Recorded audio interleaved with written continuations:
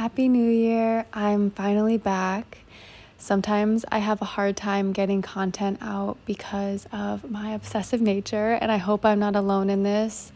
I just want everything to sound and look a certain way, and I spend hours and hours agonizing over the smallest things. Like, I honestly become manic and so fixated on making everything look as beautiful as possible. And when it comes to the podcast, I want to make sure it flows and that there's value in it for the listener. And most of the time I'm incredibly hard on myself. So I'm going to try to be more gentle in 2022 and release this perfectionist tendency.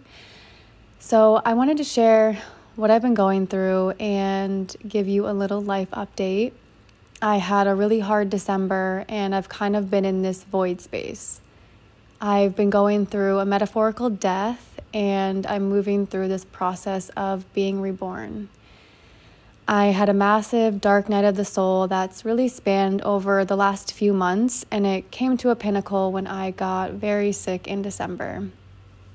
I went on a beautiful retreat and met really sweet people. I was looking forward to connecting and healing in community.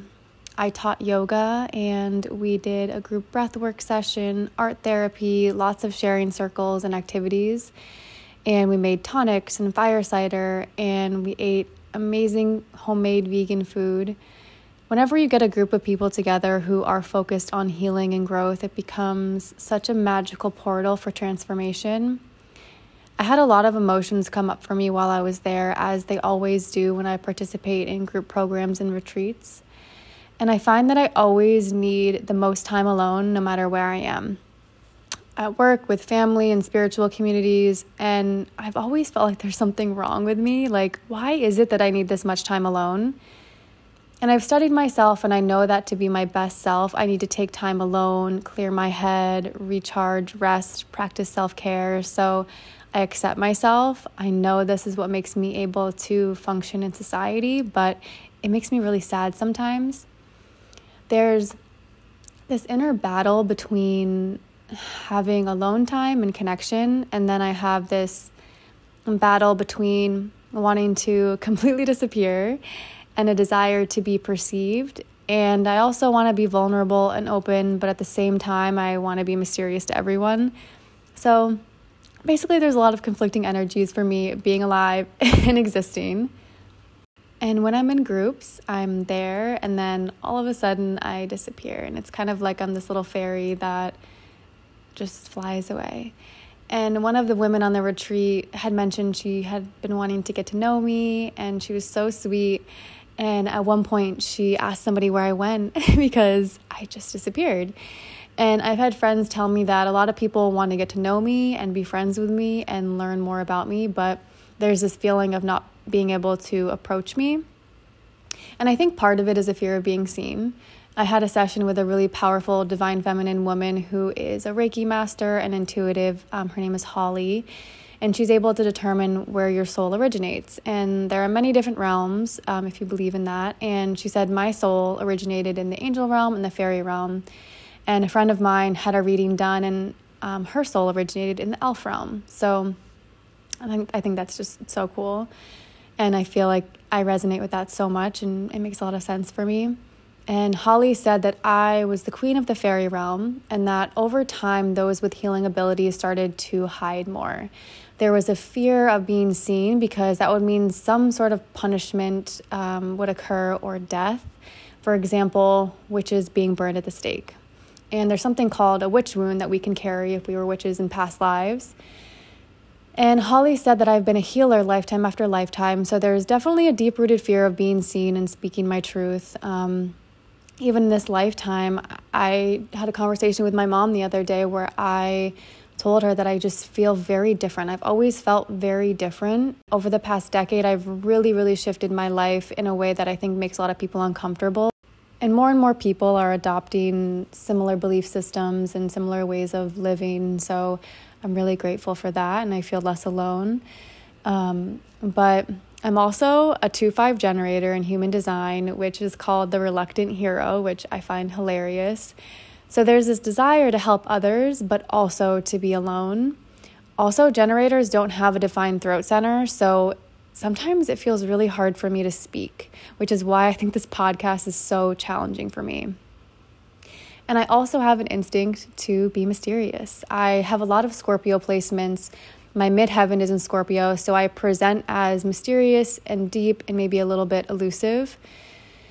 But my moon is in Pisces, so I have this genuine desire to connect and share and be emotional and authentic. And it's another internal battle. And I want to let people see me, but there's a fear. And of course, being a mystery is also a protective mechanism. If no one gets too close, they can't abandon me or decide that they don't like parts of me. And I've always had an instinct to keep people, especially men, at a distance. Partially trauma related and partially just how I function. My Venus is also in Aquarius, which means I need a lot of freedom and time alone, even in romantic relationships. I just have a hard time letting people see all parts of me. That's kind of a type 3 thing if you know anything about the Enneagram. I'm actually a type 1, which is called the reformer. And type 1s can be incredibly judgmental of themselves, very strict with their morals, and just rigid perfectionists. So knowing all of this, it just helps me understand myself better. And also I love studying other people's charts and information so I can understand how they work in the world. But anyways, on this retreat, it just made me sad that I still have this very internal persona. And at work, when I had to be in the office, I would always leave for hours and go sit outside. There was a spot where the Wi-Fi reached, or I would find quiet spots to be alone. And when I did yoga teacher training, most people would hang out all day and have meals together, and I would go off on my own during our breaks. And I think it can be perceived as me not liking people, but I really do. I just have to limit my time and make sure my social battery is charged, especially when I'm spending the majority of my day anywhere. Prior to the retreat and throughout the pandemic, I've been feeling really alone. I know I'm not alone. I have amazing family and friends, but I tend to isolate. It's really my go-to. And I'm finding that I can go a little too far into isolative behaviors. I generally love and thrive being alone. I love being single. I love having my own space and being in my own energy. I love myself and I'm happy to be by myself, but the pandemic has shifted so much for me because even though I love these aspects of my life, I'm not getting enough connection and I'm not really being perceived as much. And we all have these identities throughout life, and I started to kind of have an identity crisis. I was just thinking, like, who am I if I don't have people validating my existence all day? Even when I was constantly trying to find places to be alone wherever I was still being perceived, whether I was walking down the hallway or I was in the elevator or practicing yoga. And it's really brought up a lot of unexpected grief having to validate myself even more than I had to before. So being on this retreat made me continue to reflect on this difficulty I have with balancing connection and isolation. So I left the retreat, and the next day I was hit with a lot of symptoms and became extremely sick. And I had a complete meltdown knowing that I'd have to isolate and not see anyone in person or be able to reach out to someone for a hug. And it brought up some PTSD from earlier times in my life when I would heavily isolate and everyone was very concerned about me and my mental health. Getting that sick changed me. I had an existential crisis. My inner child came to the surface. Major abandonment wounds came up.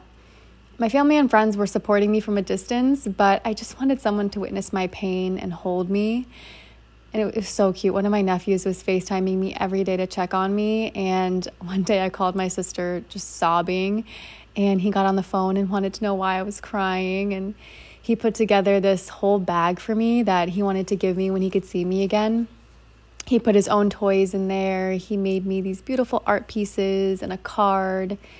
I also had a Reiki distance healer assisting me, Holly, which was a huge help with my symptoms, but it just really broke me open. It was almost like this divine intervention where I had to face everything unhealed alone and all at once. And I can see the beauty in the experience now.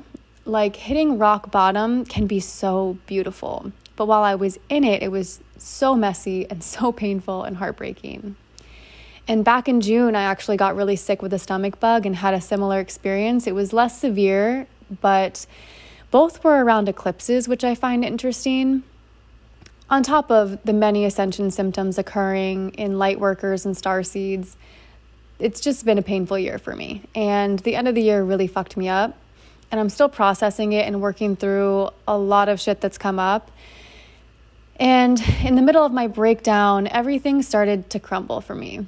I was reflecting on my identity, the things that I believed in, and I just felt insane. I didn't want to hear about the full moon. I didn't want to participate in this online coaching program that I'm a part of. And I was just going through, like I said before, a major death experience. And the new year was coming up, and the day after New Year's is my birthday. So this time of year is already really reflective and internal and sentimental for me. The holidays bring up a lot too, especially being in a pandemic.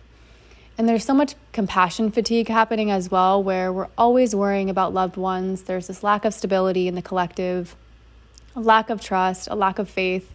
And when I got sick, I was losing faith. And a lot came crashing down for me. And since then, I've recovered my faith in life mostly, but it was devastating, and it just really added to my suffering. And I never thought I would hit rock bottom so hard again. I've been in dark places, I've been deeply depressed, but I've worked so hard over the past decade to learn everything I can about health and wellness, and I've found modalities and healthy outlets, and I've been in therapy for so many years. And I thought that I had enough resources and a big enough team around me to never go there again. But I ended up back there, and it was really scary.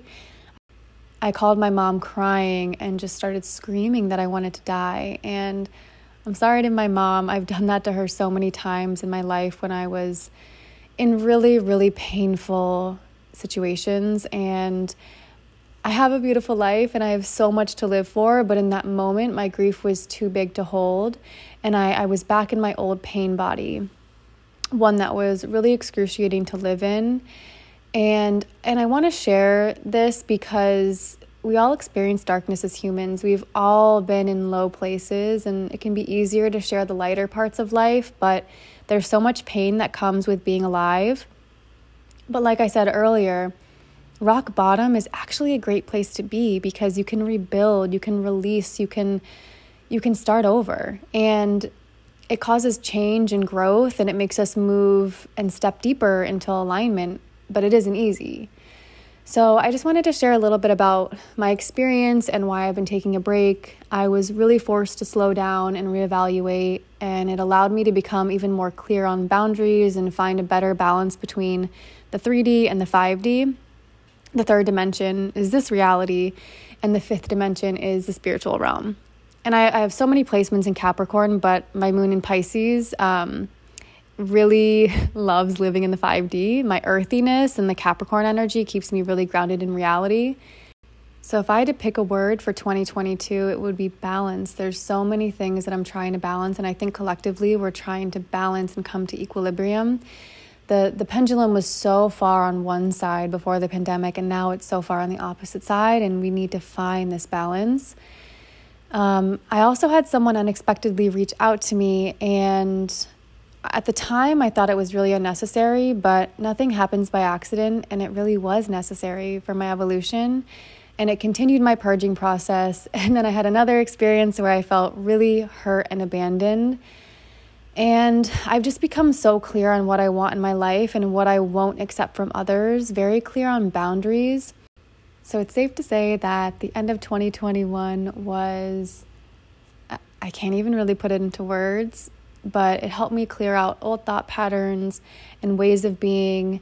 And I'm grateful to have started a new year having shed all of that. And I hope you're having a beautiful start to your year. And I'm wishing you all so much love, good health, abundance, happiness, and whatever it is that you want to call into your life in this new year. Thank you so much for listening.